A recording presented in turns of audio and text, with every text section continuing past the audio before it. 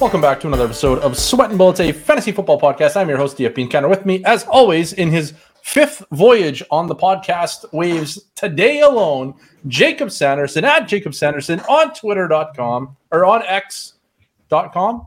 Is that what it's called now? I'm pretty sure. I don't care. I'm still calling it Twitter. Have you refused to give in to Big X. I've been cheating, yeah, and exceeding your expectations.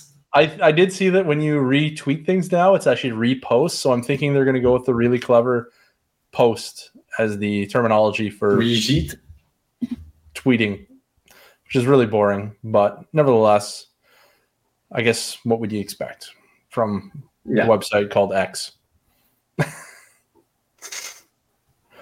That's like if it would be like if you were on Twitter and then you named your Twitter handle your literal name when you had the whole ocean to find, something awesome. Hard to say. All right, so it is almost preseason. It is. Well, it is the preseason now. The Hall of Fame game was tonight. Technically, it is the preseason. We've kicked off. Yeah, Josh Jacobs it's the anniversary of Josh Jacobs losing like 2 rounds of ADP. Yeah, and then being the best version of himself. I'm pretty sure that's straight out of the Shanahan motivational tactics. Like if Dante Pettis would have played in the Hall of Fame game, he would be in the Hall of Fame. He would be in the Hall of Fame. Likely, that would have kickstarted his Hall of Fame career. That's why they call it the Hall of Fame game. People don't know that. Quite certain that it would be why. Yes. I'm eternally grateful to the Hall of Fame game because I want to say this time last year I was probably at like 1% Josh Jacobs in best ball. And I definitely didn't get to like a position that would have been profitable, but I got a lot higher than what? Like I think I wound up around 6 or 7% after having the privilege of drafting him in like the 8th round. So, that is much closer to profit. Big news. I don't think we had any big news today. There was no scandal. I think we do have big news actually. It was reported that Zach Wilson was, awesome today. So that's fun. Yeah, cool. Probably the biggest news is Jerome Ford was rested. So for the Jerome Ford people out there, of which I am one, that have been advising stashing him in Dynasty, I think you got yourself a handcuff right there. Literally nobody is a Jerome Ford guy. Come on. No, we're all Jerome Ford guys. Everyone's a Jerome Ford guy. You could be a Jerome Ford guy. If you played on Sleeper instead of MFL and making waiver claims wasn't the most painstaking task in your life, you would be a Jerome Ford guy right now. I'm fairly certain there isn't a world in which I would ever consider myself to be a Jerome Ford guy. You would be built for tough. There is no galaxy, no multiverse in which DFB Encounter is a Jerome Ford guy. Well, ain't happening. Not built for tough. You're like built Chevy weak, I guess. That's it. We should write that in. That's probably a good new slogan for them. Built Chevy week, yeah. Sell a whole lot of trucks. What are we talking about? Okay, what are we talking about today? Are we doing an hour on Jerome Ford, or do we have anything else? I'll do an hour on Jerome Ford if you force me. I was thinking we'd cover guys we never talk about, like Trey Lance, Daniel Jones. Okay. DeAndre Swift. Not guys we actually never talk about, like Jerome Ford. We don't talk about Jerome Ford because he's not worth mentioning. That's why we don't talk about Jerome Ford. Yeah, well, for the people who want Jerome Ford talk, Hitchhiker's Guide to Running Back. We just did 6,700 words on every member of the Eagles and Saints backfield. And Jerome Ford's day will come eventually. It's not come yet, but it's coming. All right. Well, I think today what we're going to do is we crowdsourced some topics, and one such topic was excellent, I thought. And it was, how do you decide who to roster on deep dynasty benches? That is not. I mean, I joke, but it literally is Jerome Ford. Like, it shouldn't be. People you roster are just not even worth rostering. No, you could not be more wrong. Being a deep dynasty bench is any running back in the line of presidential succession, right? So, like, if a president dies, the vice president takes over, and if the vice president dies, then I believe it's the Speaker of the House. and the Speaker of the House size, I want to say it's the Senate Majority Leader. And after that, I'm not entirely sure. But that's exactly how you should be treating your dynasty running backs, is if the starter goes down, who takes over? If that person goes down, who takes over? But really what you want to do is you want to prioritize who are the profiles that can actually stay on the field, right? Someone asked the other day, what is the line of succession? I was just going to say, I didn't realize that Jerome Ford was your type. He's really, he had like usually like those small sample trap guys. And in this game, what are you going to break it to? Are you going to say that he's bad? Because obviously he's Jerome Ford. Yeah, he's obviously bad. But the hilarious part is usually it's like, oh, like this backup got like 3 carries. No, he's just a dude with sufficient size. He got draft capital, kind of, sort of. And he's awesome. And then this guy gets 8 carries and rushes for 12 yards at 1.5 a carry. No, I don't think Jerome Ford is good. You're missing the point entirely. I don't think Jerome Ford is good. I look, no, not a chance is Jerome Ford good. Well, I'm just pleased to hear that we're on the same page with Jerome Ford. He's not good. Yeah, he's terrible. It doesn't matter. Okay, no, but I think he's a fine. I think he's a fine stash. Right. Yeah, someone brought up Evan Hall in the chat the other day, and he was like kind of the perfect example for this, because someone was like, how do you treat someone like Evan Hall with like such a good analytical profile that falls to the 5th round? And let's be clear, Evan Hall does not actually have a good analytical profile. Evan Hall has displayed skill sets in ways that make fairly shallow practitioners of the analytical arts excited, right? Like he has a nice target share, he has a nice rushing yards market share, he like has a lot of raw stats from college, but his film grades from Lance Zierlein and from really anyone else who does film grading of running backs, Dean Bruegel or whatever, take your pick. We're all brutal. When I watched him, I didn't think he was like outstandingly impressive. He doesn't grade out as an extraordinarily efficient running back, and he ends up getting drafted in the 5th round. So is Evan Hall good? Probably not. Does Evan Hall have like a lot of fantasy-friendly skill sets where should touches fall into his lap, he will be able to stay on the field for 70 to 80% of snaps? That seems pretty possible, right? Like he's like a Nino Benjamin or a Justin Jackson or Samaje Perine, where he could have a few weeks of relevance if things work out. And that's exactly the kind of running back that I want to fill out the entire end of benches with. So this is all a managed league thing. If you're in a best ball league, I understand the appeal of like a Justin Watson or a Richie James or Darius Slayton or whatever. But if you're in a managed league, like you have the wide receivers you have a couple extra. You want to take a shot on a rookie or two? Go for it. Beyond that, fill them up with those sweet, sweet RBs. And when the stars align and you get a chance to stream one, first, offer them plus a 3 for a 2 to everyone in your league. If unsuccessful, enjoy those sweet, sweet 13 points per game, baby cakes. See, I feel like I'm not like I want to have backup running backs. Don't get me wrong. The guys I definitely don't want to have are like the Richie Jameses. Like I'm just not interested in having that on my roster at all. If it's like a wide receiver that isn't like a absolute rookie with like a really exciting landing spot, I'm really not that into the wide receivers that are, hopefully maybe going to get on the field someday. The guys that I'm really like, the guys I typically fill out my roster with are backup quarterbacks or young quarterbacks like sure. Like Jake Hayner, Clayton Tune. Yeah, or even like Malik Willis is now a 23 round startup pick. I'm like, sure, why not? By golly, like he should be like he's not good, don't get me wrong.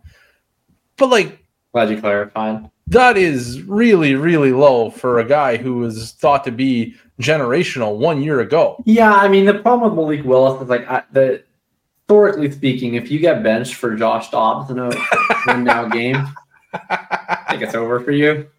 Historically speaking, yes, the Josh I think Dobbs it's over for you.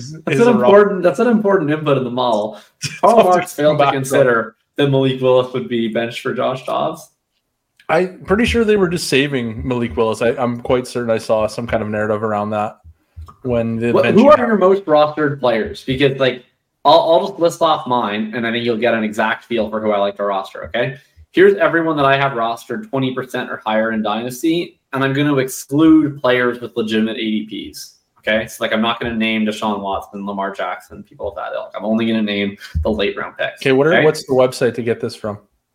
dynastyplanet.com/tools/rostership. You can also use Bulletproof, but since I'm in over 50 leagues, it won't calculate all of mine. Okay, so like Deshaun Watson is my most rostered player. I'm not mentioning him. I'm not mentioning the guys that are high value. I'm only going down the low value. Okay, Jerick McKinnon, Samaje Perine, Tank Bigsby, Kevin Harris, Noah Fant, Trey Palmer, Jalen Warren, Luke Musgrave, Travion Williams, Deontay Foreman, Israel Abanikanda, Jay Kaner, Sean Tucker, Tucker Kraft, Zonovan Knight. Okay, we're talking about a couple of young quarterbacks and tight ends and receivers, like random rookies, like a Trey Palmer, Jay Kaner, and a lot of just like backup depth running backs that are like 210 plus pounds. That's pretty much everybody that I'm rostering on the back end of my bench. Yeah, I'm not going to be able to do that because apparently I don't know my password to get into this. So I'm going to go ahead and list the guys that I remember rostering a lot of, which are like, go for it. I don't know, terrible tight ends that have a lot Probably of athleticism. easy for you because you're in like 6 leagues, so it shouldn't be that hard to remember. I'm in like 10, you jerk. Wow, incredible. Yeah, big dynasty player. And it's for like, again, like I said, for me, I'm picking up like the day 3 quarterbacks just because if they get on the field, which they probably will at some point, they might do something that's kind of exciting and get somebody, wanting them on their roster, and then you can trade them away. Like, for heaven's sake, Tyler Huntley was once an all-pro, and you could have got him on waivers. And I don't know why you wouldn't. Forget. I don't know why you wouldn't. I picked up a bunch of Bailey Zappi last year. That was a lot of fun. Yeah. There's talk that he might be the starter this year.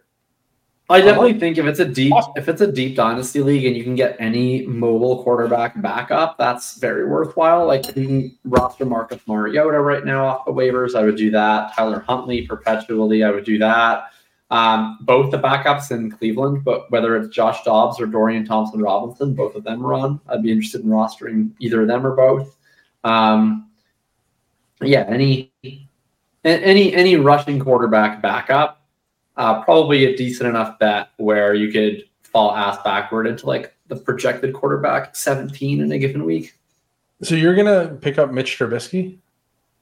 I'd pick up Mitch Trubisky. Why not? Yeah, I think I would too, actually.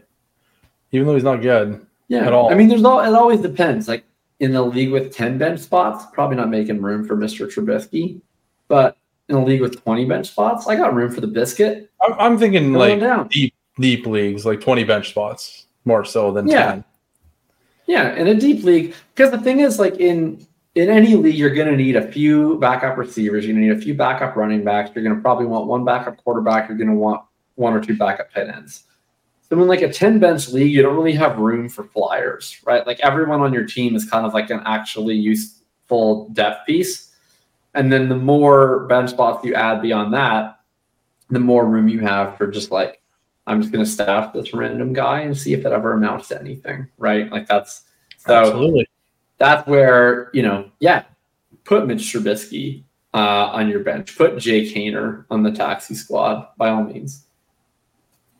Yeah, and then there's, guys like I kind of like the bounce back out of nowhere guys like James Robinson. Like I feel like he might come back to life at some point. Yeah. I mean, we saw Cam Akers transform in the middle of the season from the worst running back into the NFL to like actually really good.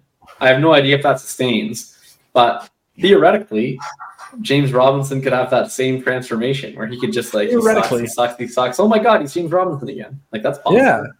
So like I like those types of guys, and then like I said, the wide receivers aren't really my thing. But if there's like a wide receiver that kind of flashed as a rookie and then gets completely forgotten about, and he's still, like 23, 24 years old and free, like I'll pick up those guys. Like I got some LaVisca Chenault on my roster now.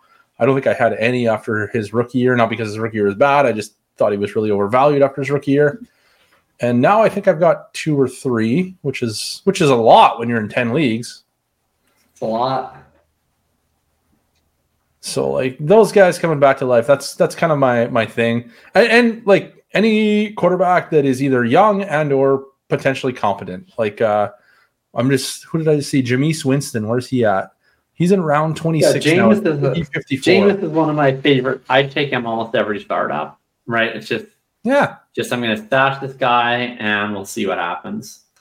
Yeah. Like I'm quite certain I don't think I've gotten any Zach Wilson this offseason, but I haven't really tried. Probably should try. But I feel like I would roster Zach Wilson. Within the next year or two, I'm probably going to pick up a lot of Zach Wilson in just like throw-ins and trades. Just because never know. And soon you'll be able to do the same thing with Trey Lance. And I'm probably just not going to be able to buy Trey Lance by midseason when he takes over and scores 20 points per game. Seems unlikely. I will have a really high Trey Lance exposure when he's like the third string running back for the Toronto Argonauts. The third string running back. I actually meant to say quarterback. I'm recording this pretty drunk. I was on Basketball After Dark before this, and I actually unconsciously said third string running back, and I'm not taking it back. Didn't even mean it, but came out just right. It's perfect. Oh, another guy that I really like that's really late is Gardner Minshew. I mean, I think he's pretty much now dead to start week one based on how things have gone in training camp. But I mean, it's not always that linear. I could see Richardson being brutal, and they're like, all right, why don't you take a seat and Gardner Minshew take it from here? And they give him a couple of weeks and they reinstate Richardson. There's a lot of outs for Minshew. I was going to say, I feel like I wouldn't even be banking on him being the week one starter. I would just be rostering a backup that's probably competent once he gets on the field. And that's it's kind of a fascinating thing where when I'm drafting Richardson, obviously I want Richardson to play, but anytime I draft any other Colt, I'm like, man, just Minshew to play. That'd be really nice. It'd be great for Michael Pittman. Right? If I was guaranteed that Gardner Minshew would play 17 games, I would draft Michael Pittman and Alec Pierce 2 to 3 rounds earlier. You shouldn't draft Alec Pierce, but you should draft Michael Pittman. And you know who else you would be drafting? You can't even say things like you can't draft Alec Pierce when you're not in the best ball streets. You gotta realize Alec Pierce. I'm not talking about best ball. This is a fucking dynasty show. Yeah, but it's August, so we have to understand that we occupy a limited space in the minds of the nation.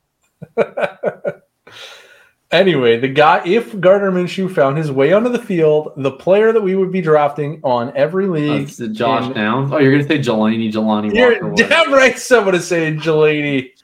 That dude is so Jelani Walker Woods. That's right. Dude is a stud. A callback. That's what they call a callback for our longtime listeners. That is an old-time callback. Yeah, that was when Drew was like, I really love this player. What's his name? Couldn't tell you. This guy's awesome. Can't remember his name though. Good old Jelani Walker Woods. Yeah. Good times. Jelani Jacob Jingleheimer Schmidt. His name is my name too. Usually whenever I go out, people always shout, John Jacob Jingleheimer Jelani Walker Woods Schmidt. There you go. Usually when you go into these strange things, I've never heard of them, but we did sing that in grade 3 in elementary school. Why didn't you sing along with me? That would have been great. I forgot the words. It's a complex song. Unfortunate. Couldn't remember my name is Jacob, so my entire life, I'm like, people are like, what are your name? And I'm like, Jacob. And they're like, John Jacob. Yeah, the whole thing. I could see how we would have different life experiences based around that song. Personal relationship with that song. Anyways, back to the topic at hand. What I was trying to say is, yes, any running back that is within the presidential order, or whatever you called it, is a good bench stash. The presidential succession. Presidential succession. I like I don't really like wide receivers that much unless they're formerly flashed and now are nothing. Then I'll get into a wide receiver once in a while. Tight ends, I'm just looking for young athletic dudes. Of course.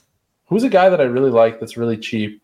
Zach Kuntz. At tight end? 24th round. Whoa, okay. Let's not be inappropriate. I don't know his name. I understand that we have a 98% male audience here, but let's just be safe and say Kuntz. Kuntz. Zach Kuntz is someone that I would like to. Yeah, I love rostering Zach Kuntz. Roster. And then it's backup quarterbacks that I think might be competent or mobile. Those are the options. I mean, this may not fully count in terms of like you can pick them up off waivers, but if you don't have over 20% exposure to Noah Fant, like give your head a shake at this point. Like you will never find a better dirt cheap throw into a trade instead of a 2026 fourth tight end bet than Noah Fant right now. Like where is Noah Fant right now in ADP? He is buried, dude. He is free 99. You can get Noah Fant for like the change in your back pocket. You can get Noah Fant for a gift card that you put through the washing machine until you don't even like you can't even recognize it anymore. Noah Fant goes in the 19th round. He's tight end 30.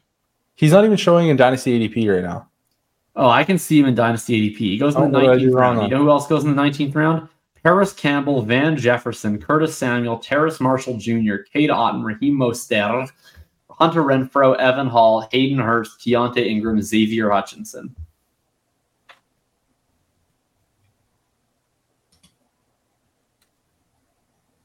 Number one buy in Dynasty.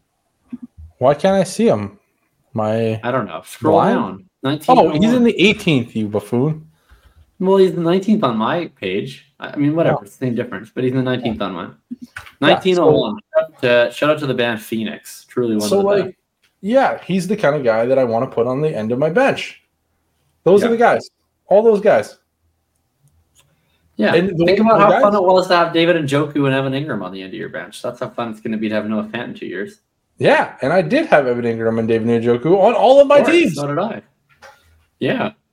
The guys I do not, maybe the better way to put it is the guys I do not want to roster are basically like day 3 wide receivers. Like they're just exactly not something I'm interested in rostering. Right. You want to either bet on players from an archetype that often hit in unconventional ways, right? So like tight ends, right? Like tight ends always come from nowhere. Like you can just you don't really have to make high probability bets at tight end. Noah Fant kind of actually is like a pretty conventional bet. He just happens to suck for so long that he's cheap now. But like if you want to roster 100% Elijah Higgins, like go for it. Like is he going to be good? Probably not. But like I have no way to tell you he won't be good because tight end is totally random. If you want to roster 100% Zach Kuntz, like may God guide you to happiness and a plentiful existence. At wide receiver, like we kind of do know, right? Like it's very rare that wide receivers, especially non-rookie wide receivers that don't have good profiles, are ever going to amount to anything. So you just have to get so lucky and you have to compound it, right? It's like I think we talked about Alec Pierce the first episode ever of this show, and it's like I'm not even drafting Alec Pierce in rookie drafts because it's like most of the time Alec Pierce is probably already a lot better than we thought he would be as a prospect, and it matters 0%. Like Alec Pierce, seems to be pacing for like a perfectly fine NFL career. If he ends up in he's going to be an NFL player. Good for him. If one day his quarterback is not Anthony Richardson and he wind up in like a high volume, high efficiency passing offense, he might be 2021 Van Jefferson, which congratulations. But it's just, you have to be right. Then you have to be right by a lot, and then you have to get really lucky. And it's just such a parlay. Whereas at running back, you don't have to be right. Like Samaje Perine sucks, but it's sometimes fortune favors the running back, and it just falls right into your lap. Same as the quarterback, right? Only one starts. One guy gets injured. Who's the next guy? Sometimes it's the guy you have on your bench. You'd love to see it, right? So it's just, if you can just put yourself in a position where you don't actually have to be right and you only have to be lucky, that's just way better than having to take bets on the end of your bench where you have to be both right and lucky. It's so great to hear you talk about how running backs don't matter. Oh, yeah. I mean, look, me and Jim Irsay. Hey? Me and Jim Irsay, we're just putting back a couple of brewskis and chatting about the running back underclass. It's funny. If there was an owner in the NFL that I was like, that guy totally gets it, I wouldn't have pegged Jim Irsay.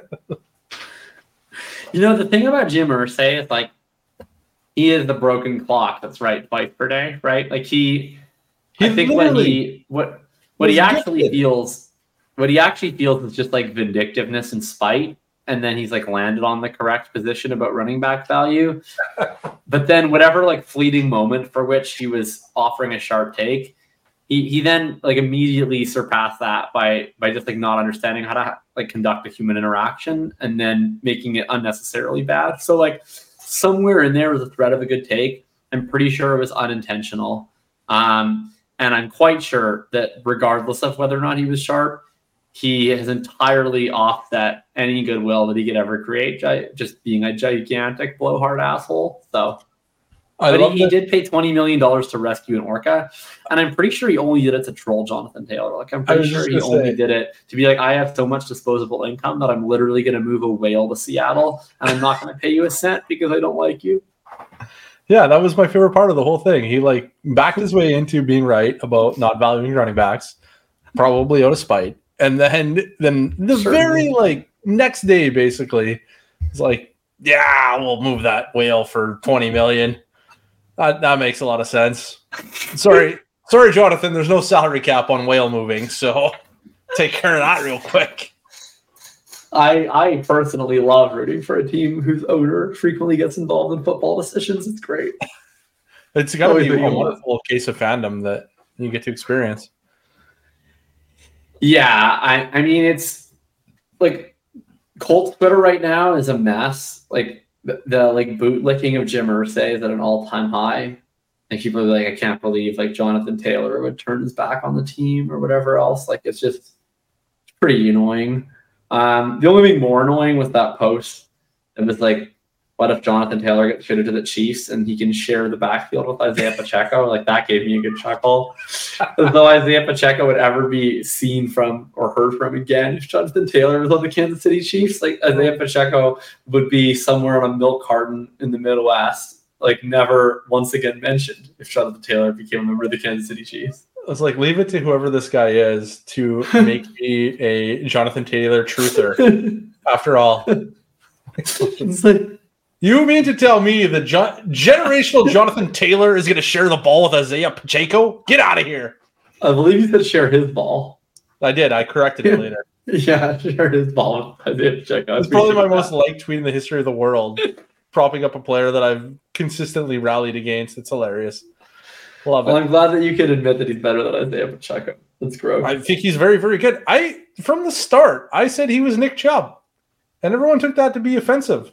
I don't know why. Well, I take it to be offensive. Huh. All right. Well, let's go into some other things. Namely, offenses led by probably bad young quarterbacks. Hell yeah. Who do you want to start with? Anyone you like. Your segment. I don't like doing this. So I guess I'll start it then. Okay. Jacob. Yeah, so Howell, Ritter, Love, Pickett. All right. I got a question for you. It goes like this. Yeah. Is Desmond Ritter good?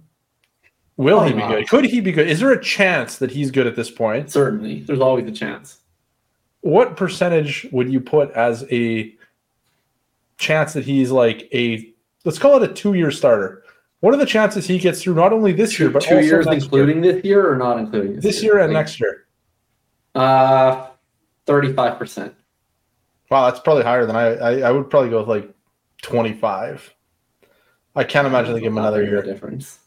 Hey? You can't imagine something that you think is 25% possible? I can't imagine going higher than 25. That is when my imagination cuts off. I wake up from dreaming. So every time you play Pop-O-Matic Trouble, you can't imagine the concept of rolling a 6? Every time I play what?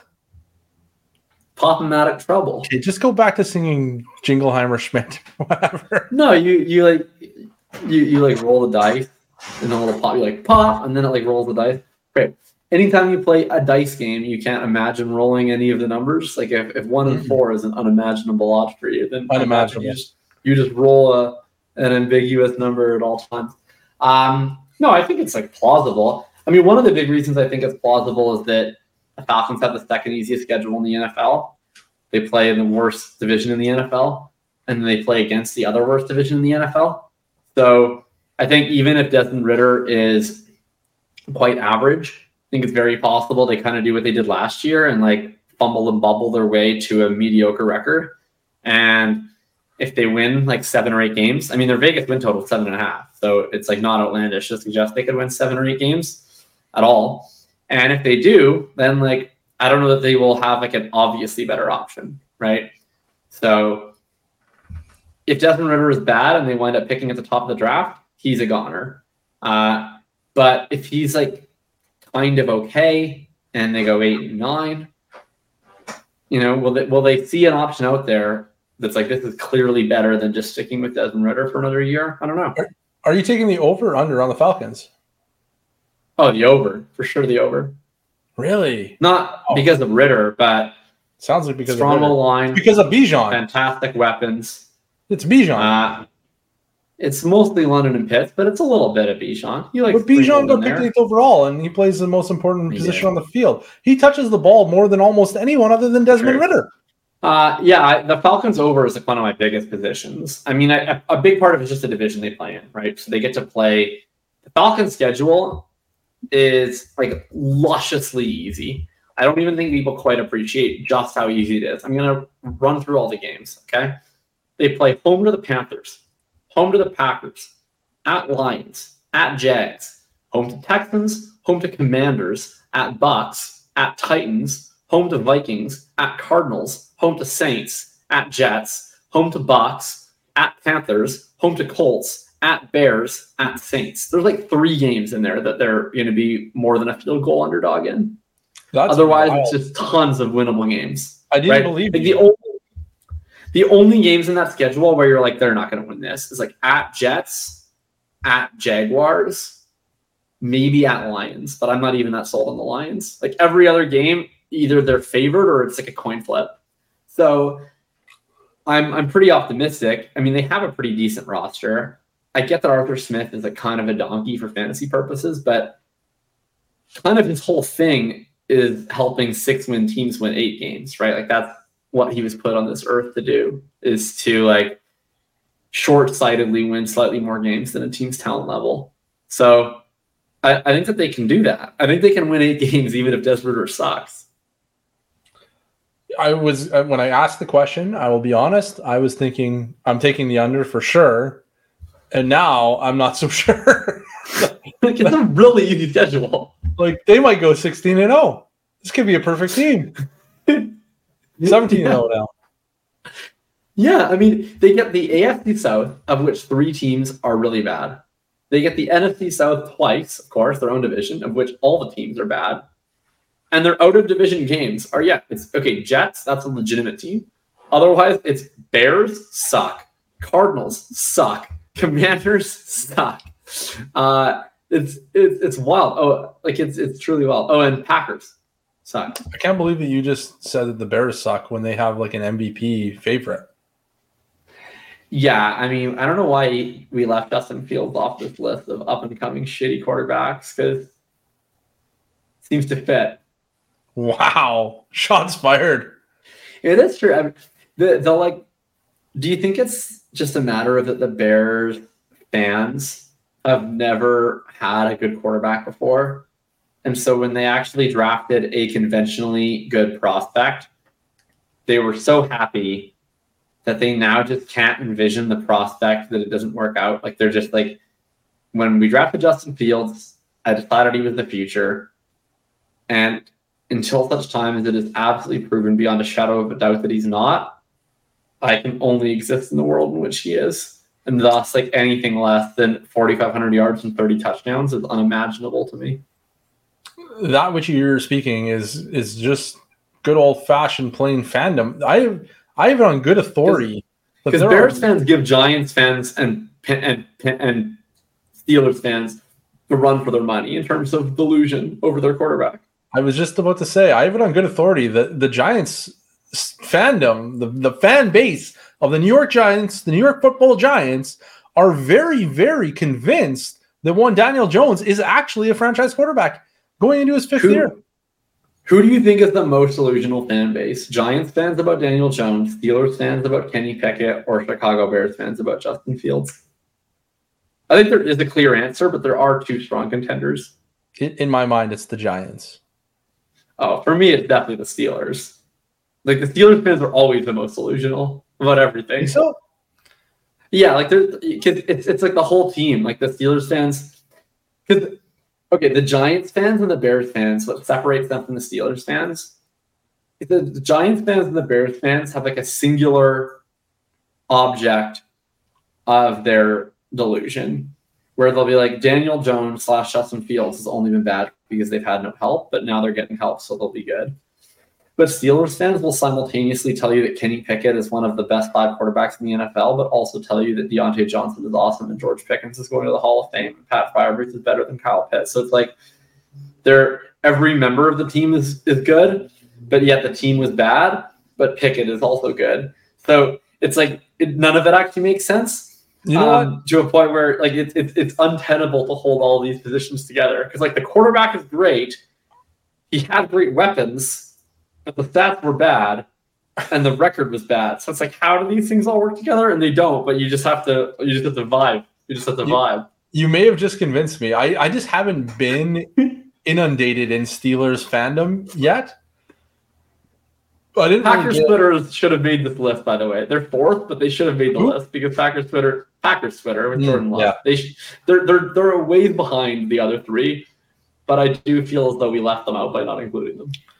Well, I think the 40, like I honestly, like I just think it all depends on who has the most ridiculously awful like reaction to a given season. Because I remember thinking the 49ers fans were completely delusional in the early Jimmy G era. And but the 49ers fans are currently split. Like the 49ers fans are in a civil war between like the pro Purdy contingent and the pro Lance contingent. So they're figuring some things out. Yeah. They're struggling.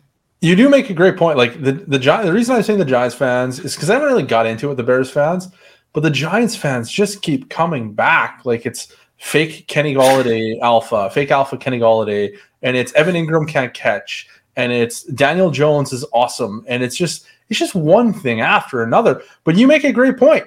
The Steelers fans, I have seen many Steelers fans, and I don't really get into it anymore, but the Najee Harris debates.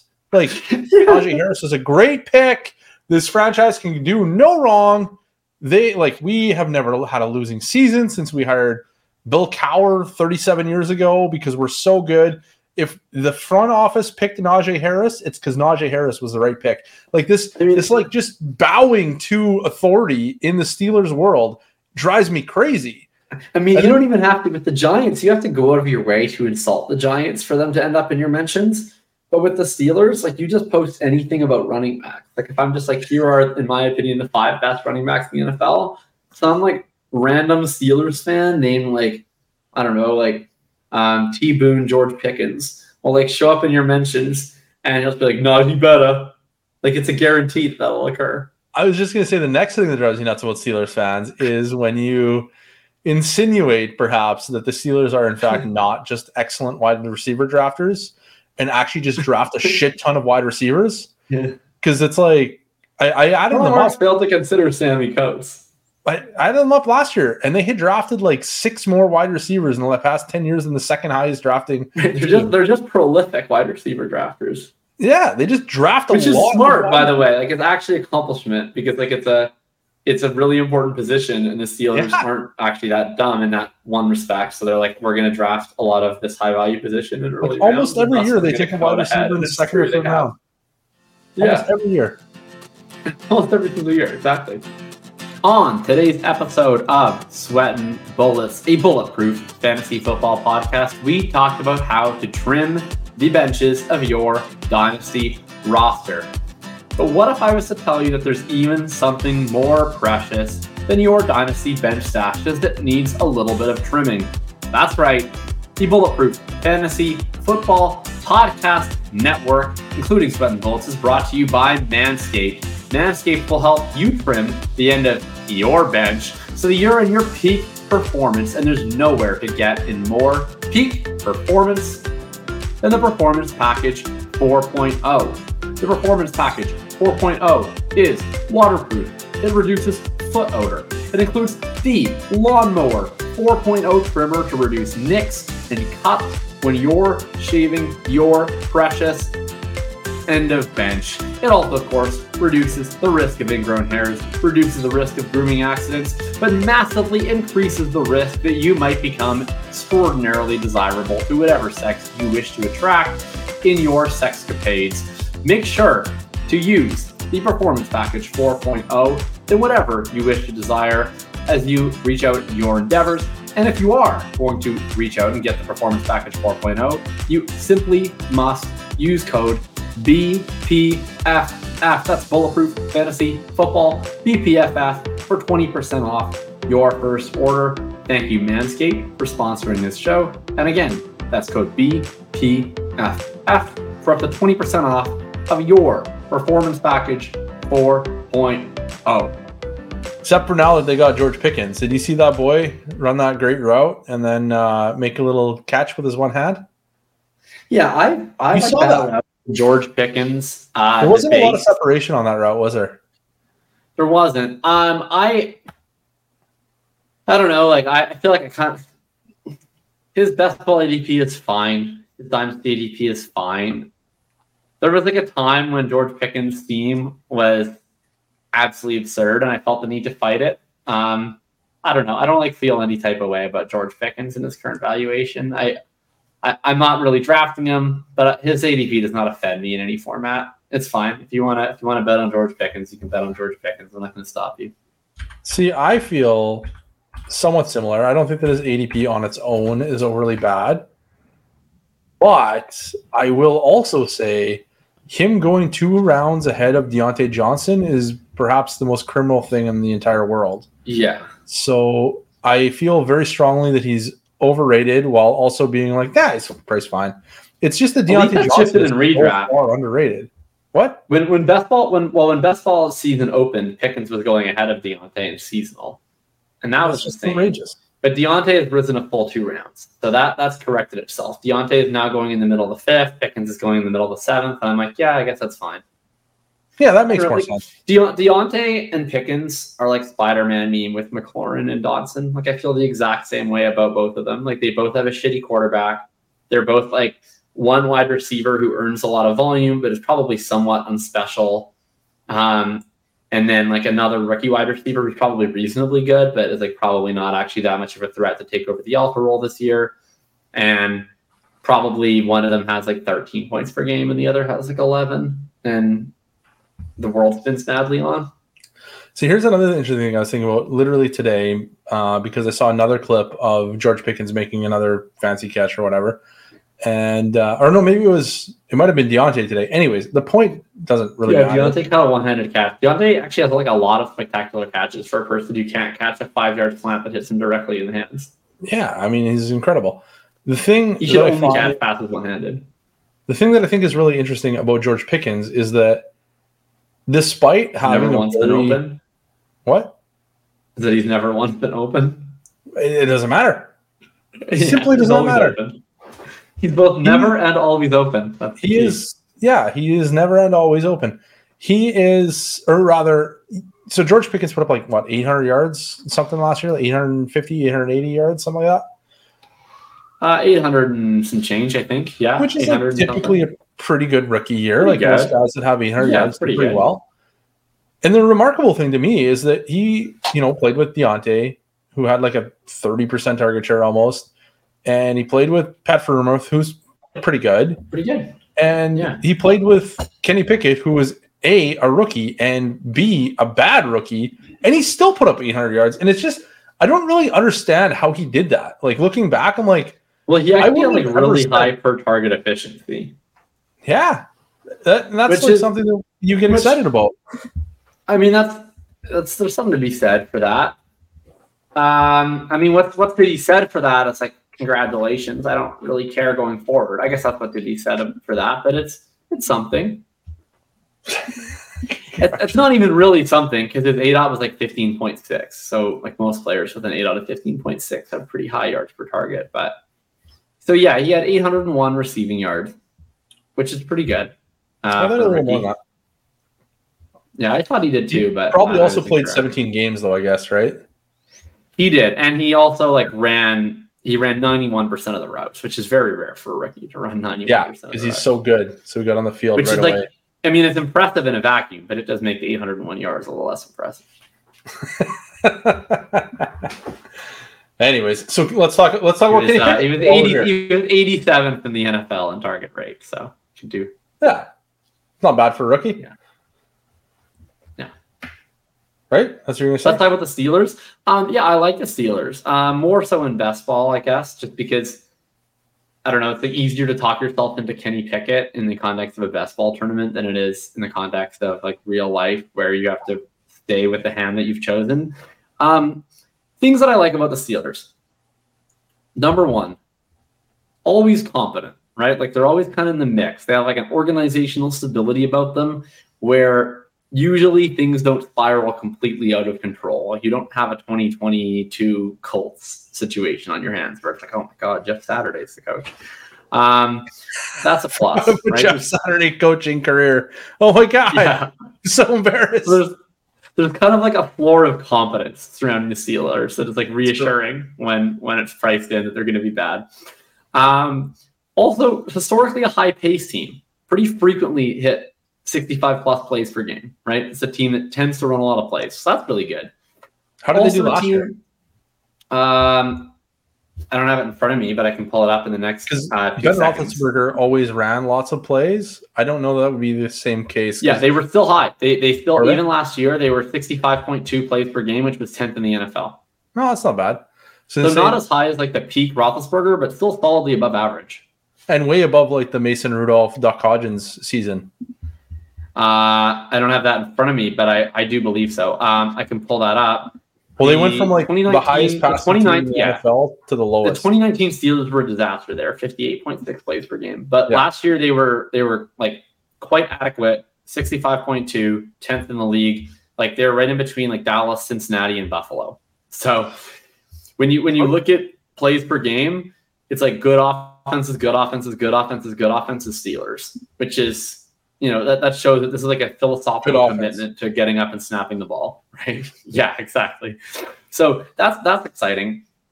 Also, historically, pretty high pass rate team. Not as much last year, but most rookie quarterbacks aren't. But I think you can talk yourself into the idea that the Steelers under Tomlin, historically, they're willing to play fast, they're willing to pass the ball. So if Kenny Pickett's a little better than we expect, we don't really have to worry about Titans-y, Falcons-y downside. They're a team where if Pickett's a little better than we think, they're willing to push the pace, they're willing to throw. So all of that's really positive for their team environment. And I do think that Freiermuth and Deontay Johnson are generally underrated in terms of their target earning capacity. And I don't really hate George Pickens that much. I don't like Najee Harris. But I recently won Najee Harris in an auction for 4% of my budget, and I was okay with that. So people hate Najee Harris enough that he's almost entered the David Montgomery zone of fine, I'll take Najee Harris. Yeah, I think the Steelers is kind of an underrated offense. Yeah, what do you if I recall, Kenny Pickett was your quarterback one in that class, is that right? What do you think about him now? He was QB3 in that class for me. I thought after the draft he moved to QB1. Oh, after the draft he was my QB1. Yeah. I'm kidding. He was everyone's QB1 in that class after the draft. Yeah, well, I mean, he kind of was and he kind of wasn't. I ranked him the highest, but I also was I don't think he's the best quarterback in this class. Even after the draft, I retained Ritter QB1 bags, and I stand by them. Let me. Whoops! I didn't mean to do that. Desmond Ritter is the Eagles QB1.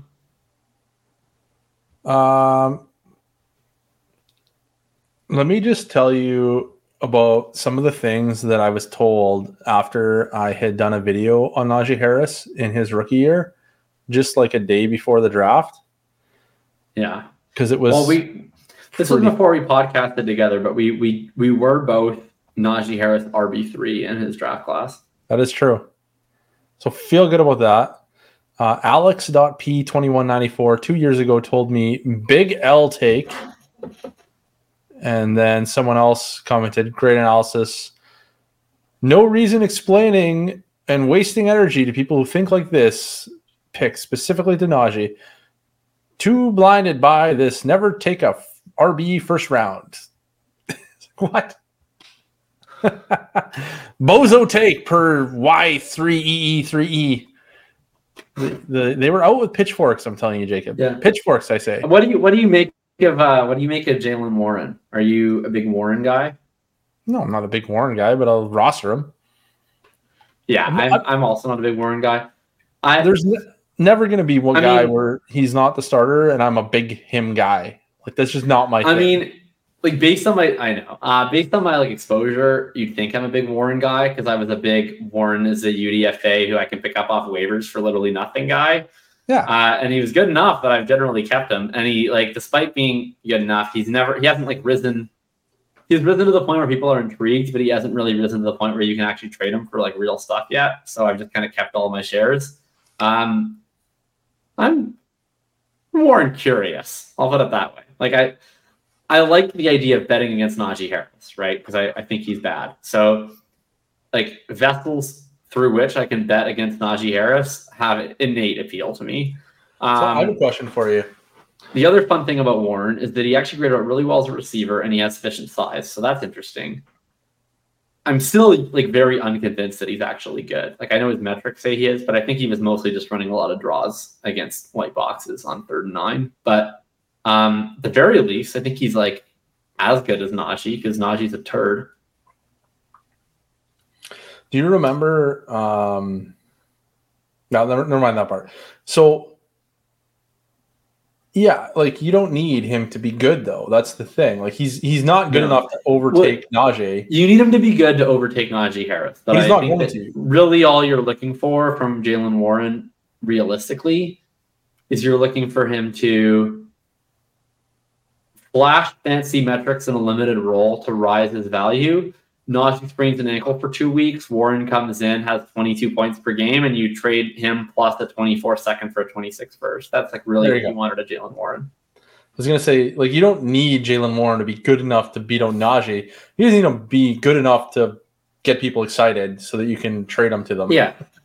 I mean, look, you know, I don't want to develop an Icarus complex here, right? Like sometimes when we go all in on a Tony Pollard, I don't all of a sudden want people to start, you know, it's like when when people like start to see Jesus in their grilled cheese, right? I don't want everyone to start seeing Tony Pollards in their Jalen Warrens. Okay. I want people to be careful where sometimes there's Tony Pollards, but not every backup with a fancy little acronym next to their rushing stats is Tony Pollard. Okay. I want people to treat this deity with respect, and maybe Jalen Warren is that guy, but I just want people to slow the roll a little bit. I want people to be patient. And I want people, for the moment, to treat him as a contingent value running back with some upside to a standalone role because Najee Harris is cheeks. That's all I want.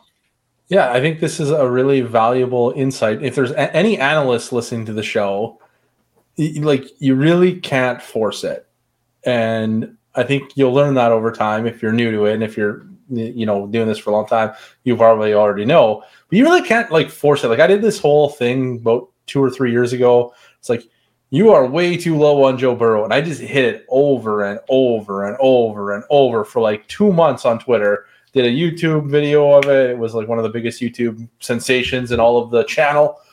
And then the next year, everyone's like, well, who's Joe Burrow? Who's this year's Joe Burrow? I'm like, yeah, like there isn't one. You can't force these things. Right. Like sometimes it's there and you see it and you're like, everyone's wrong about this. We got to go all in.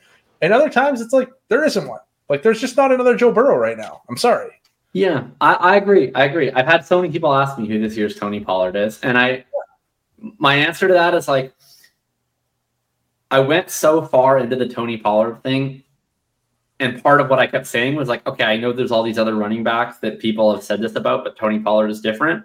I think you cheapen that argument if then the next year you're like, this guy's also the same, and this guy's the same, and this guy's the same. It's like the whole point was that I was yelling at people that Tony Pollard is different than all of these other similar running backs. So just because we were right about Tony Pollard doesn't mean that we then want to abandon scrutiny about all the running backs moving forward. Like, part of the Pollard thing that people forget is it was not like 1 year. It was like a 3-year sustained sample of fantasy stats in a small role, and then a couple of small games to the lead back. Like, it took a long time for me to move from this guy's interesting to this guy might be good to this guy's actually the truth. Like, Warren could get there, but just not yet. Let's just slow down a little bit. I think that realistically, like, if there's any guy that is like this year's Tony Pollard for me from a real life perspective, it's Khalil Herbert. It's just that he doesn't catch any passes. So for fantasy, it doesn't really matter. Like, he's probably more like this year's Rashad Penny, right? So it's just so there isn't a this year's Tony Pollard. I don't even think there's a this year's Ramondre Stevenson. I think it's just not like a great year for it. Have you heard that there is a DeAndre Swift RB1 sighting? Yeah, I have heard that he's looking good at camp. He's catching some passes. He's running around. I mean, always thought DeAndre Swift's game looked best in shorts, so makes sense.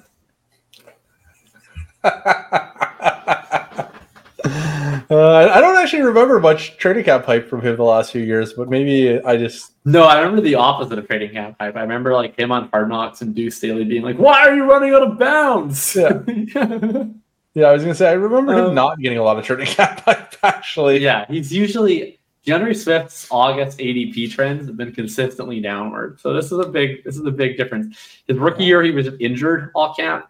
His second year he was also injured all camp. And then his third year, he was like getting yelled at on Hard Knocks every day. Tough life. So this is legitimately good. I wrote a lot about the Eagles backfield. I started off my offseason Hitchhiker's Guide to Running Back, and I started my first two backfields that I wrote about were the Eagles and the Saints. And I wrote some uncharacteristically complimentary things about DeAndre Swift, and also some mean things about DeAndre Swift, but I think I was fair and balanced. I'll give you the positives. That's all I want to hear. Confirmation me. Under the category of contingent value, right? I said contingent value is why DeAndre Swift is rightfully the first back taken in this backfield. He's live to lead the teams in carries and receptions beginning week 1, given Penny's injury and contract questions. Even if he doesn't, he's the only option in this backfield who stands to majorly benefit if any other player is injured or falls out of favor given his more well-rounded skill set. My take is that the market is too optimistic regarding Swift's standalone role and the extent of his upside, given the Eagles' systemic running back target concerns, and because I think the market generally overrates Swift's talent. Now, that was a little bit mean. But if he does play a smaller than expected role in the preseason, or if beat reports the 3 or 4-man committee surface, I would love to buy Swift at a depressed price. There's a world where Swift's success rate peccadillos are masked by the Eagles' offense, and the team prefers his rushing receiving versatility to the one-dimensional Penny or Gainwell and treats him as an every-down back. It's also possible he emerges as that back over the course of the season due to injuries or strong performance. While I don't like him quite as much as his ADP, I like him a lot more than my modest projection would otherwise signal. Every other back in this backfield has a very limited skill set with too many viable sources of competition. There's likely to be a 2 or 3-way split regardless of injuries to other members, with exception of Swift's path to a standalone workhorse role. So there you go. A little bit of optimism on DeAndre Swift. That is quite the write-up. I'm shocked that you think he's too expensive for contingent value, though. Were you not drafting A.J. Dillon last year in like round 4? No. That wasn't you? No. Are you sure?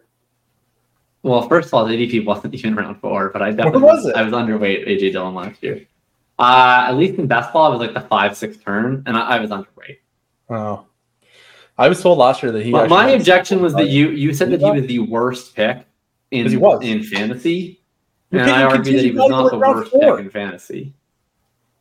Or 5 or 6. He didn't even go in round 4. But no, I was like, he's not literally the worst pick in fantasy. But I was underrated. You're right. That was actually Gabriel Davis. There you go. Hilarious.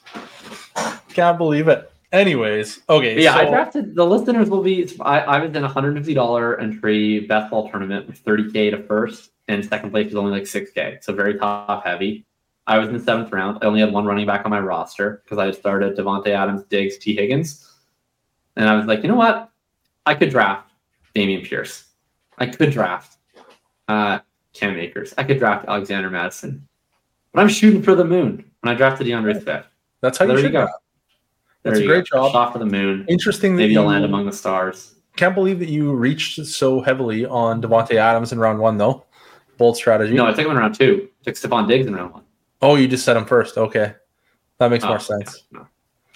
I was like, man, I can't believe you took Adams over Diggs when Adams is going like way later because Adams really got the short end of the stick when it comes to quarterbacks. He went from superstar Derek Carr to, trailer trash Jimmy Garoppolo. So Trailer Trash is my favorite song by Modest Mouse. People always love when I shout out the mouse on these podcasts. Nobody's that one goes. Not a single person. I guarantee you our listeners have. Every time that I do a Modest Mouse shout out in one of these episodes, my channel just pings with mouse heads that are pumped. Go ahead and give us a 5-star review referencing Modest Mouse for a chance to read Jacob's Hitchhiker's Galaxy running back guide. Well, the first one is free, so you can read it regardless. But that was my point. Yeah. How many are you going to do? Eating snowflakes with plastic forks and a paper plate, of course you think of everything. How am I going to do? I am going to talk about every single running back that's... Oh, like a ton. I will be discussing every single running back that's being drafted outside the first 6 rounds in seasonal leagues. And I've divided this up into a number of categories. So I'm starting off with the ambiguous running back rooms, which I defined as no running backs going in the first 6 rounds and 3 running backs going in the top 200. So that's 4 backfields. It's the Saints and Eagles that I've discussed already. And then the Bears and Dolphins are next up. After that, I'm going to talk about some of the fragile RB1s that are being drafted a little later. So we're talking your Pierce, your Akers, your Madison, your Rashad White, your James Conner. Some of those guys where it's like it looks like they have the backfield of themselves. There's no real backup, but people just aren't really buying into the talent necessarily. And then we're going to talk about some of these split backfields. So running back rooms with 2 running backs only that are being drafted, but they're being drafted very close together. So like the Broncos, Buffalo Bills, the Washington Commanders, all fit into that category. Then we're going to talk about all the handcuffs. So your Jalen Warrens, your Tank Bigsby's, your Tyjae Spears, your Devin Singletaries, et cetera, et cetera. And then we're going to get into everybody's favorite column, which is the ambiguous handcuff battles. So we're going to have an entire set of columns devoted to things like Keontae Ingram versus Corey Clement, Isaiah Spiller versus Josh Kelly. That's what people pay the big bucks for. People, if you're asking me how many running backs we're going to talk about, buddy, I gave 2 full paragraphs to Eno Benjamin in yesterday's article. Isn't he better than James Conner? Well, he is, but did you lead with that? Teams refused to. I did not. I did lead with former Hitchhiker's Guide favorite Brian Eno Benjamin. You should have led with former better than James Conner, Eno Benjamin. I gave a full paragraph to Trey Sermon. We go deep on the Hitchhiker's Guide. That is entirely too deep. Yeah, and I said Dynasty Stash only. Makes sense. Okay, we got off topic. Love it though. Where were we at? That's actually the slogan for my Substack. We got off topic. Love it though. Pardon me. Okay, so we had talked briefly about the doppelganger situation between with the Commanders and how their wide receivers are very, very, very similar. Yeah. To the Steelers. Yeah. And I actually think that their quarterbacks are kind of similar as well, and that they're both kind of probably bad. But I kind of like, who'd you rather have at cost between Howell and Pickett? Pickett and Howell? I'd rather have Pickett. Would you? And it has nothing to do with the players. I don't engage in like a ton of narrative-based analysis, but I do kind of buy the narrative of like the Steelers being stubborn, and I just think they're going to roll with Pickett until it's like absolutely impossible to do anything else. So I think like Pickett, most late first-round quarterbacks don't have a leash, but I think Pickett kind of uniquely does, just because the Steelers are just such a weird, like small C conservative team. And I also just don't see them being bad enough. And I don't think Pickett is like embarrassingly bad. So I just think they're going to just keep rolling him out there. Whereas Howell's on no leash. Like Howell throws 2 interceptions game 1. Jacoby Brissett plays week 2. So I would take Pickett. That's interesting. See, I feel like you're probably right. Like I think Pickett has a lot higher floor. Obviously, I think he's going to start for at least a couple more years. But I feel like if I were to bet on one of these guys to actually be good at football, I feel like I kind of still think it'd be Howell. And maybe that's wrong, but I'm probably going that direction. Yeah, I mean, I think that I wouldn't go that far, but I'll meet you halfway. Okay.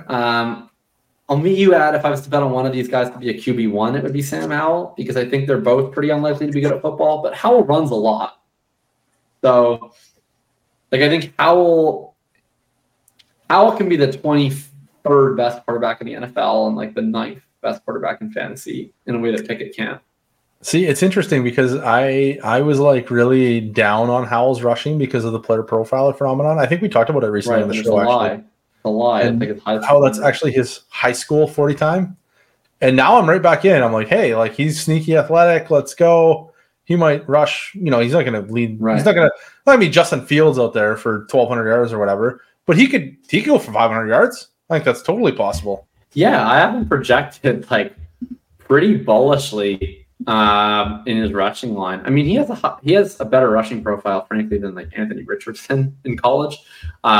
I don't expect him to outrun Anthony Richardson because I think the athleticism starts to kick in at the NFL level a little bit. But he ran a lot in college, and I have him for 562 rushing yards this year, and that's with the 17 games started. I wouldn't actually project him for 17 games, but it's a lot of extra work to put in Jacoby Brissett in there, and I didn't want to. So I'm pretty sure Jacoby Brissett isn't good though. Like he's like fine. Pretty sure I can guarantee you that. No, but like I mean like not good. Like of course he's not good. Like doesn't is there any doubt? NFL field. No, he's a high end backup, but he is. I'm not even sure he's a high end backup. I think he's like a mid to low range backup. No, he's a high end backup. He like actually performed as a pretty adequate starter last year, which is like a really outlier event for him. But like any backup quarterback who's able to act like a mid-level starter for 11 games is probably a pretty good backup. And that's not the only time he's ever done that. His first season in Indianapolis, for the first half of the year, he was pretty good. And like that was the year Luck retired, and they were 5-2, and Brissett was playing adequately, and there was a lot of talk of like this is the quarterback of the future. And then he fell off the face of the earth. So like he's a backup, like he can't be good for a full season, but he can play like a month or 2 months of like league average starter football, which a lot of backup quarterbacks can't play a game of that. So I think he's a high-end backup, but he's not an actual starting quarterback. Yeah, you know what? I'll give you, like, he is a high-end to mid-range backup. He's probably fairly similar, actually, to, like, a Daniel Jones or something like that. So that makes sense. A massive difference. There's not. I just looked. It made me laugh a lot. He's like a Andy Dalton, like, adjacent type. Yeah, he doesn't run as much as like Daniel Jones. Runs probably a little more than Andy Dalton. I don't remember. No, Andy Dalton I think had a couple like 250, 300 yards in his career. Yeah, he's fine. If you have to play Jacoby Brissett for a couple of games, you can keep running your offense and the world will keep moving. But yeah, I mean what I foresee actually is that Sam Howell starts the year, makes some mistakes, and they're like, oh man, we're done with him. And then they put in Jacoby Brissett. And then they win a game like 19-17, in which Jacoby Brissett has like 13 completions on 28 passes for 120 yards.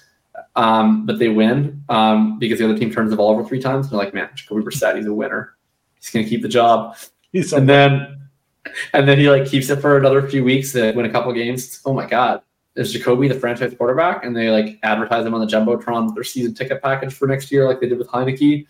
And then eventually like his luck runs out. And Jacoby starts throwing interceptions. You're like, shoot. And then they look up and their record's 4-7. They're like, well, I guess Sam Howell, you got to get back out there. And then Sam Howell finishes the season. And he like runs like a chicken with his head cut off. And he plays mediocre football. And then they enter the season. They like finish 3-3. And they're like, maybe Sam Howell should get a shot. And then we're all back where we were right now. You know what's actually hilarious? I've spoken a little bit about Daniel Jones lately, and somebody said something, and I was like, "Oh my God, this is exactly the Taylor Heineke lines that I was told 2 years ago when he led the Commanders to the playoffs, and they're like, he just wins. Like, he's a winner. Yeah. Daniel Jones won games. You're forgetting they've always credited win the game. They've always credited it to like Taylor Heineke's personality. Because like I remember last year when Heineke, like there were people that would show like Heineke stats and Wentz's stats, and they were like identical. If anything, Wentz was actually a little bit better, but Heineke's like record was better. And then you'd hear Washington be like, "Yeah, but like people in the huddle want to jump through a wall for him," and I'd be like, "But do they? Because like then wouldn't the stats be better?" There's like I think actually like other teams just are more willing to miss field goals around him, I guess. I don't know if that's like an effect of his personality, but it does seem to be the take that like Taylor Heineke can manifest wins through his like try hard abilities and his winning spirit. I think that it's like one of the most hilarious things that like I did a post a long time ago, maybe like in January, I think, about how Brock Purdy is actually just like ran hot and whatever. And just go ahead and like cash in on QB wins over and over and over every single year in Dynasty. Some quarterback rises up because he won games last year. Dude's a winner. Like all he does is win. I mean, Purdy stats were actually good. What's that? There's a pretty big difference. Like, okay, I think if you want to say that Purdy isn't good and that his stats were just a fugazi because of the Shanahan system and because small sample variance, I think that's fine. But you can't say that like Purdy's stats were bad and they just won anyways. The stats were good. No. His stats were completely like Jimmy Garoppolo-esque, 100% Jimmy Garoppolo-esque. A little bit hotter on the touchdowns, good for him.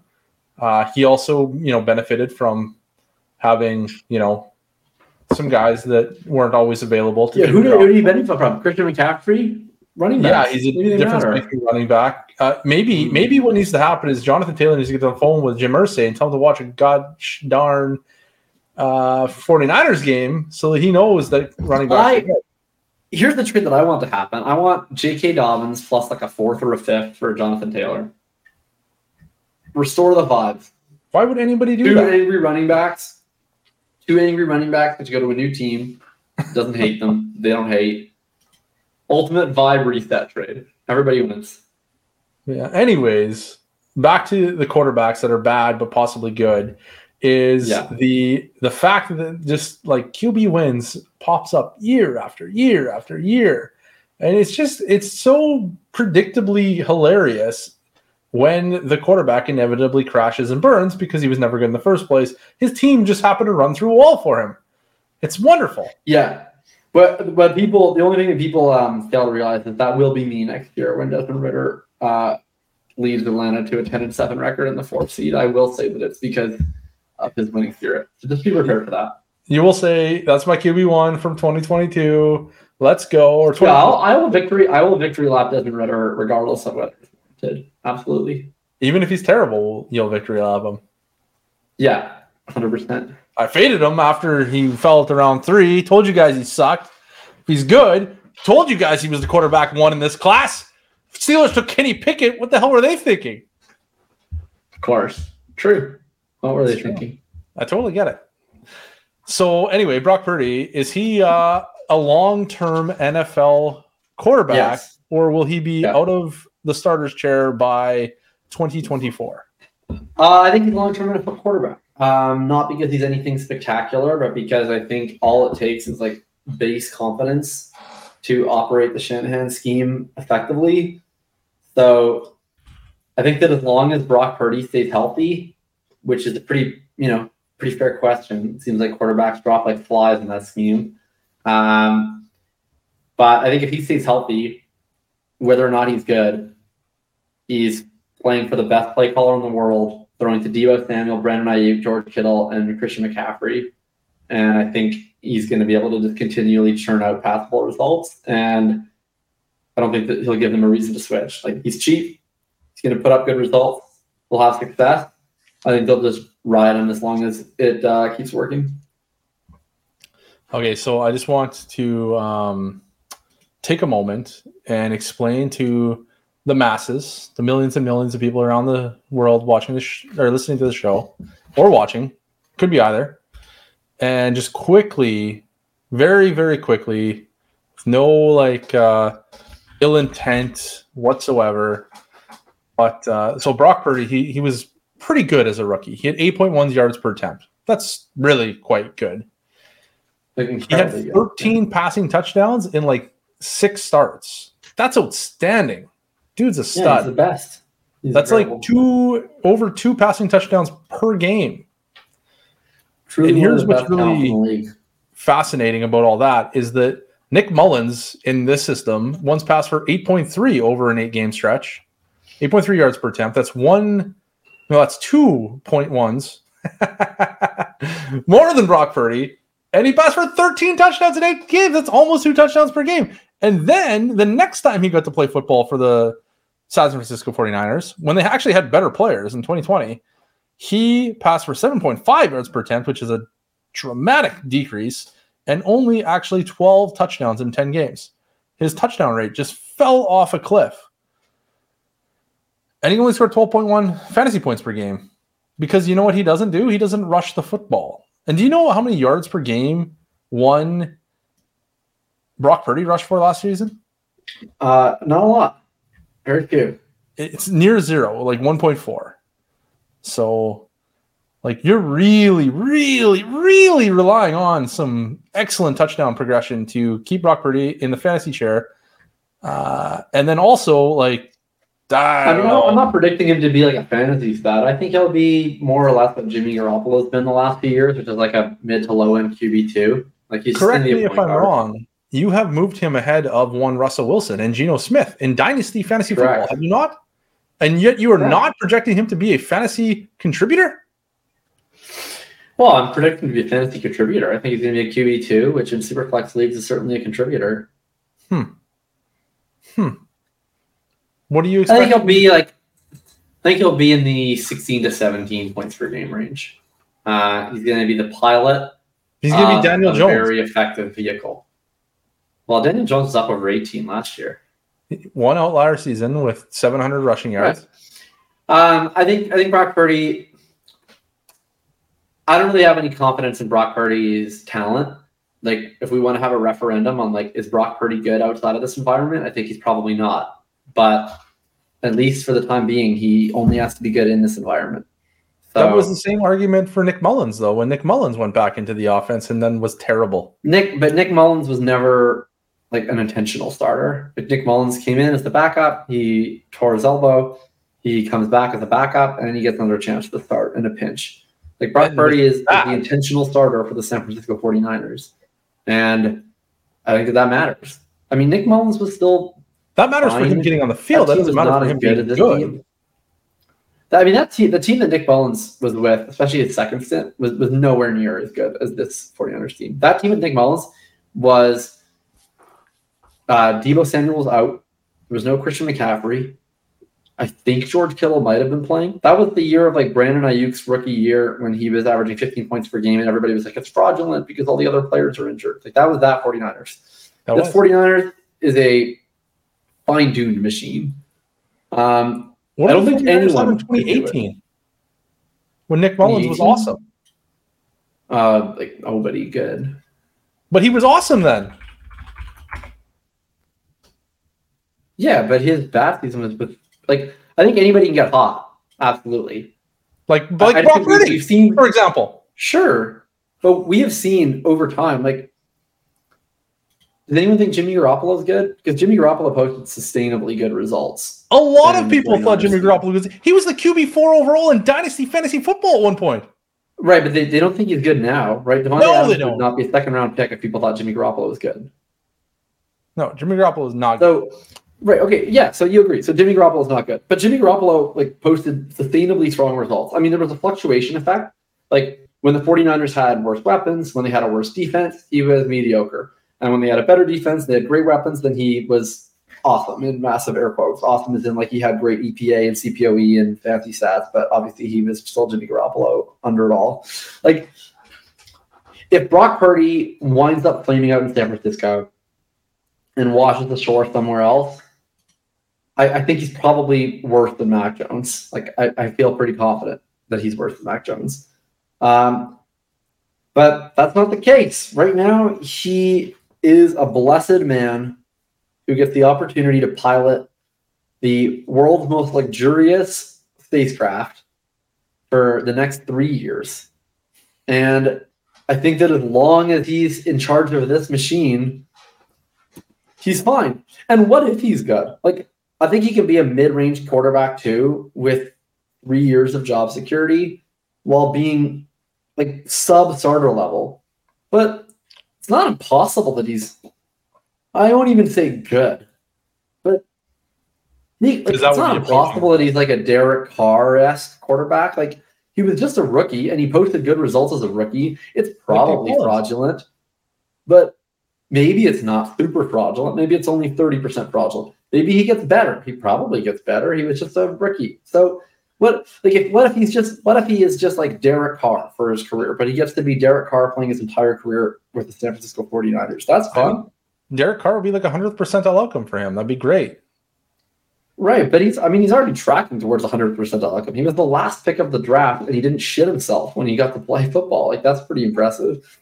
I mean, I think pretty much anyone can be successful in that scheme, but not literally anyone, right? We saw Josh Johnson try. That didn't go very well, right? We saw Trey Lance try. That didn't go too well. He played in a monsoon. What are you talking about? He played 2 other games as a rookie. Brock Purdy came in as a rookie, and he lit it up.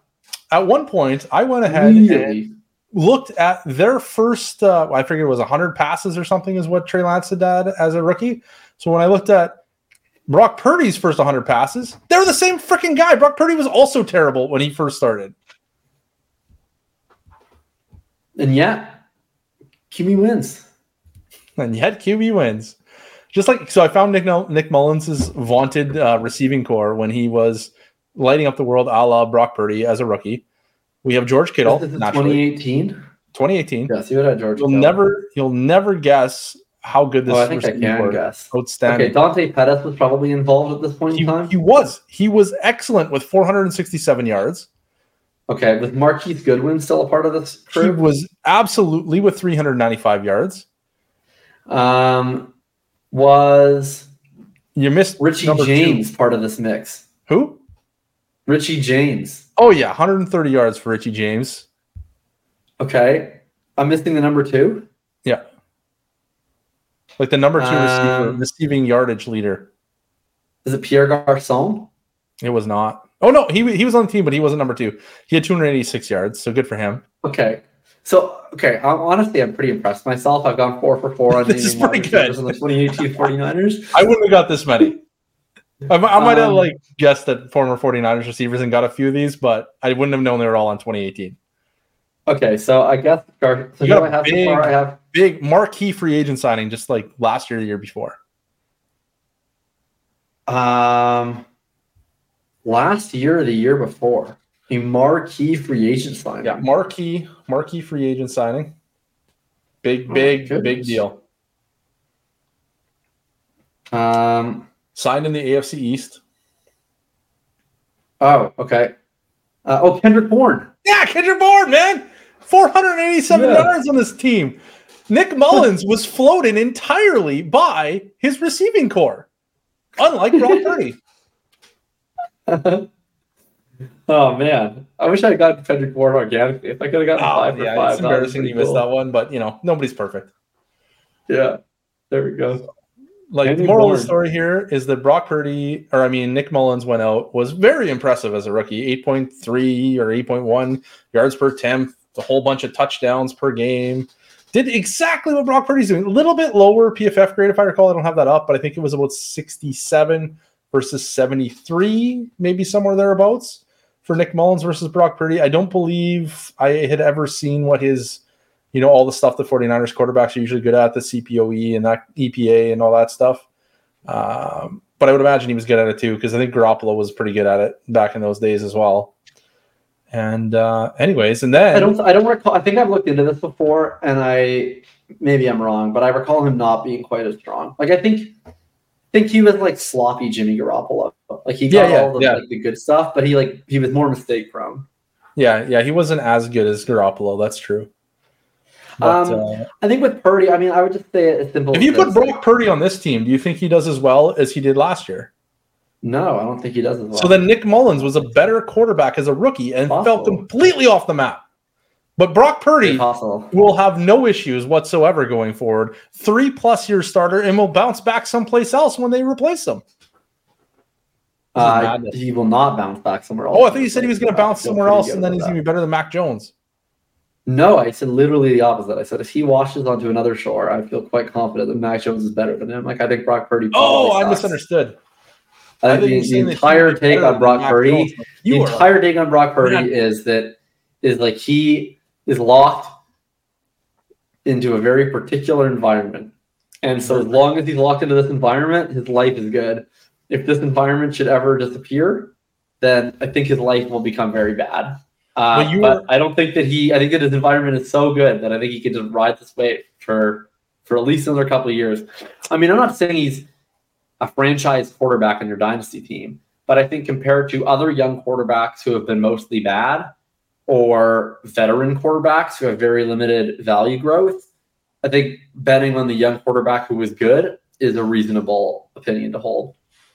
Okay, that's a really interesting topic, because the interesting thing about, like day 3 quarterbacks and like their what would you call it, skills as rookies, is that pretty much the good ones have had like basically 80+ PFF passing grades as rookies. We're talking about like Russell Wilson with an 87.7, Dak Prescott with a 79.7. Purdy's not one of the good ones. It's fine. No, he's not. Okay. Kirk Cousins with 79.7. Right, those are like the good ones. Fine. And then we got Purdy's bad, but it doesn't matter. And then we got guys like Brock Purdy with 74.2, Bailey Zappi with 74, Kyle Allen with 73.2, Colt McCoy with 72.6, Cody Kessler with 71.9, and Gardner Minshew with 70. And then the wild thing about all this is that they basically instantly got replaced. But you're telling me it's unfathomable that Brock Purdy could fall back down to earth and some other quarterback on the San Francisco 49ers, could be anyone, even Sam Darnold, could just take over? Probably will be Sam Darnold. Not at all unfathomable. Like, very fathomable. Environment that we're talking about then, if this is fathomable, so we have this fathomable environment with a quarterback who is fathomably going to get replaced. We have a number 3 overall pick who rushes an insane amount that could be reinserted into this environment where every quarterback in the world passes well. Well, except for him. You're not interested in that? Well, Trey Lance is the CEH of Shanahan quarterbacks. We've been over this. Every quarterback can succeed in the Shanahan system except for Trey Lance. Just like every running back can succeed in the Andy Reid environment except for in the Shanahan system. If Kyle Shanahan thought that Trey Lance could succeed in the Kyle Shanahan system, then Trey Lance would be the starting quarterback in week 1. He probably will be the starting quarterback at some point. He probably won't be the starting quarterback. He probably will be. It's not unfathomable to suspect that a bad rookie quarterback could you earlier said in this podcast that you could not envision a 1-4 outcome. I'm not so blinded. I can envision several outcomes, including the very slight chance that Trey Lance plays quarterback for the San Francisco 49ers. I envision if Trey Lance played quarterback for the San Francisco 49ers, you wouldn't be interested in that. I'd be very interested in that. Then why wouldn't you buy it? I have to buy it at basically the same cost as the player who's going to play quarterback for the San Francisco 49ers. The player who's going to score 14 points per game because he's not going to pass for 2 touchdowns a game again. It's very unlikely that he scores as low as 14 points per game. Why? When is Jimmy Garoppolo? Jimmy Garoppolo doesn't run at all. When has he scored 14 points per game?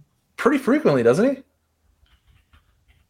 be honest, I'm just kind of shooting from the hip here. Doesn't feel like he scores 14 points. I think he's usually in the 15 points per game range. I could be wrong. Yeah, I want to say 15.3, 16.3, 16.0, 11.6, 16.0, 15.3. Okay, so 11.6 is probably the season he got injured like immediately. I know he played 6 games. Was any of those the backup? Hey? Were any of those the backup? I would imagine not in 2020, but he might have. Or maybe he got left one really early. Yeah, he only had 4 pass attempts in the last game. So okay. So he's been 15 to 16.5 ish range. Yeah, that sounds like where Purdy will live. What? 16.5? How's the ceiling? You said he was like 16 point something. 15.3, 16.0, 16.0, 16.3, and 15.3. Okay. So 15.3 to 16.3. Okay. Yeah, so that sounds like where Purdy's going to live. Totally worth, a 7th round pick. Yeah, so, it is. Yes. You can start a friggin' wide receiver 2 that scores that. You can get a running back off waivers in Dynasty that scores that. You don't even need to start a second quarterback. Oh, you're starting. Who are we starting? Who are we starting off waivers that we're then putting in the super flex? And then we need to also fill all of the rest of the stuff. I'm not the guy who writes the damn Hitchhiker's Guide to the frickin' running back galaxy. That's you. You tell me who we're doing that with. And this is how many points per passing touchdown in this scenario? This is 4 point? I don't know. It's on player profile. Probably 4 point is default. Right, 4 point. So if we're playing in 6 point passing touchdown leagues, let's hike those up. Because one thing you know about Brock Purdy, then hike up everyone. Touchdowns. You can just hike up him and no one else. But you can hike up all the quarterbacks, but you're not hiking up your waiver wire running backs and your wide receiver 2s. Christian McCaffrey scored passing touchdowns. Passing touchdowns? Yeah. Oh, okay. Oh, yeah. He got like a 50-yard bomb. See, even Christian McCaffrey can succeed in the Shanahan offense. How can you expect Brock Purdy to fail? McCaffrey can succeed. Not Trey Lance. The only running back succeeding in the Shanahan quarterback group is McCaffrey. Brock Purdy is like the Terrell Davis. Brock Purdy is Clinton Portis, where he can only succeed in this environment, and if he ever tries luck somewhere else, it'll go poorly for him. And Trey Lance is the CEH, where it's just he just doesn't have it. Oh my goodness! I can't believe that you've just flipped a switch and decided suddenly that Trey Lance can't play football anymore. It's wild. I will finally buy Trey. I will, like, at this point in time, there's just no benefit to buying Trey Lance. Like, there are still wackadoos out there that think he has a chance of starting week 1. He doesn't. Currently, beat reporters are discussing whether or not he'll be cut in favor of Brandon Allen. So that's where we're at on Trey Lance. I just saw a thing that said he was the best quarterback in camp like 2 days ago. Yeah, well, he had a good day, apparently. That was the day after the column that said, should they cut him or Brandon Allen? That was Shanahan leaking it to the media like he did with Dante Pettis, light a fire. Like he did with Brandon Ayuk when he put him in the doghouse for 8 weeks. Right, yeah. Right, like we did with Dante Pettis. And Dante Pettis turned it around and had a great success story. Yeah. Brandon Ayuk did. He figured out how to do it. He failed with Pettis. He's like, I'm going to flip it a little bit. We're not going to make it so media-driven in the preseason. We're going to wait till week 1, put him on the bench, just like they're going to do with Trey Lance. By week 8, Brandon Ayuk is better than Deebo Samuel, and we have Trey Lance back by week 8. Look, I'm not a big market timing person, but I really do think, like, I don't think that there's anything that's likely to be good news for Trey Lance between now and week 1. And I think you're only going to see his price drop. And you're only going to see him become more and more pliable once people realize that he's not like a part of their quarterback room that's going to contribute. And then, once he just kind of becomes an also-ran, yeah, sure, stash him. Sure, stash him. I mean, there's a price that is worth paying for a complete flyer on a player who will probably never play NFL football again, but is a running quarterback. And that's fine. I'm willing to pay it. I'm not willing to pay a 7th round price for it. It's interesting that you'd be willing to pay not a 7th round price for a player that could break the league at one point in his life, but you would. He's not going to break the league. You know who breaks the league? Rushing quarterbacks who are good. Trey Lance probably isn't.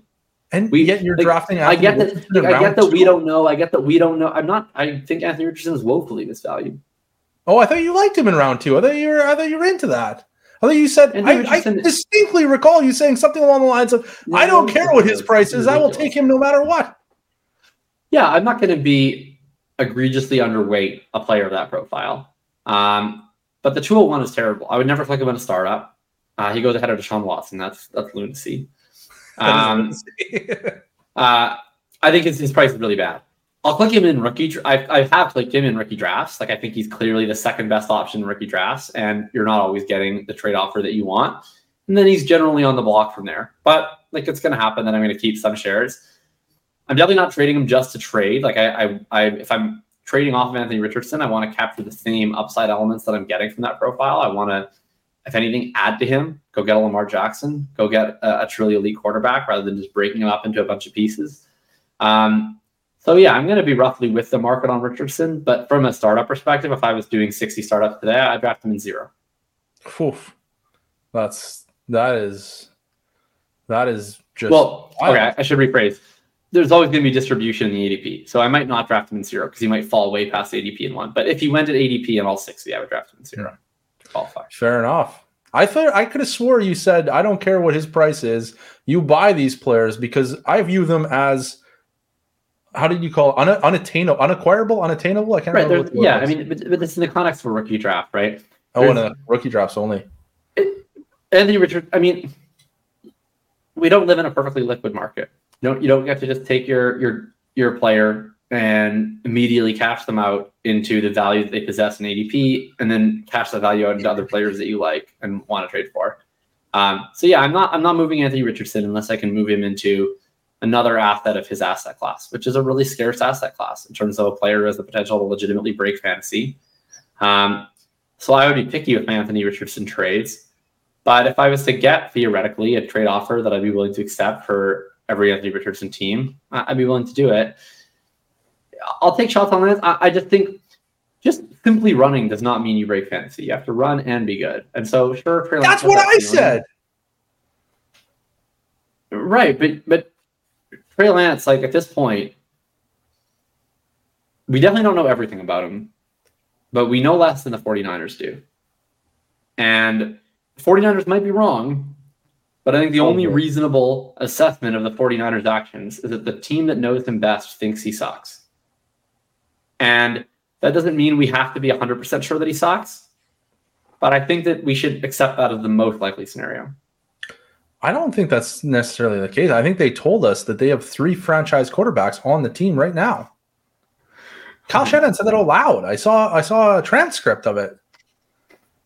So yeah, one of those is Sam. Yeah, exactly. Brock Purdy, Sam Darnold, Brandon Allen. Brandon Allen, of course. I just misinterpreted the message. That's all. He wasn't clear enough. It's an easy mistake.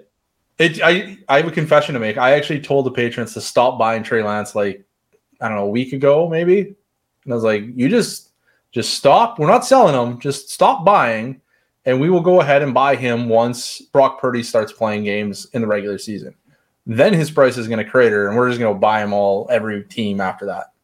So I'm somewhat on board with you. But we're not on board at all. We're on completely opposite trains. My train is going to the top of the championship totem pole, and your train is, getting 15.3 points per game from your 7th-round quarterback, which is doing nothing for you. So, yeah, we got different trains, but yet here we are. Yeah, Trey Lance has been the worst pick in startup draft for the entirety of the offseason, and he's approaching no longer being that. So that's a plus. He's getting towards a more reasonable valuation. All right. Should we shut her down? I think let's shut her down. I'm late tired. So we're not going to have a show next week, everyone, because I am gone, and I believe you're gone as well, aren't you? I'm in Ireland, yeah. Yeah, so we're both gone next week. So there'll be no show, but we'll be returning Fast and Furious thereafter. And, yeah. Where can we find you, Jacob? Where can we find you? You can find me on Substack, jacobsanderson.substack.com. Thinking about thinking. Find the Hitchhiker's Guide to Running Back there. That is where I wrote about the Saints backfield and the Eagles backfield in depth. I will have the next piece forthcoming shortly on the Bears and on the Dolphins. So yeah, make sure to check that out. I will be going through basically every running back except for the really good ones all August. So if you enjoy talking about middling running backs, bad running backs, and probably won't make an NFL roster running backs, you won't find more in-depth coverage than you will at Thinking About Thinking. So we have you covered for that all the way through August. And then we'll be running that all the way through the season with analysis of running back usage, advanced analytics, and some film cut-ups all mixed in throughout the season. So excited to do that project once again with a little bit more autonomy over on the new site. So yeah, that's what you'll be finding from me. Also have now best ball ranks, redraft ranks, and dynasty ranks, all in Thinking About Thinking. So any format you play, we have you covered. That's awesome. And I am the Bean Counter. You can follow me on Twitter at the Bean Counter. Obviously, we have the YouTube channel, Bulletproof Fantasy Football. And of course, we are on Patreon at patreon.com/bulletproofff. And until next time, have a wonderful day and week and 2 weeks. Good.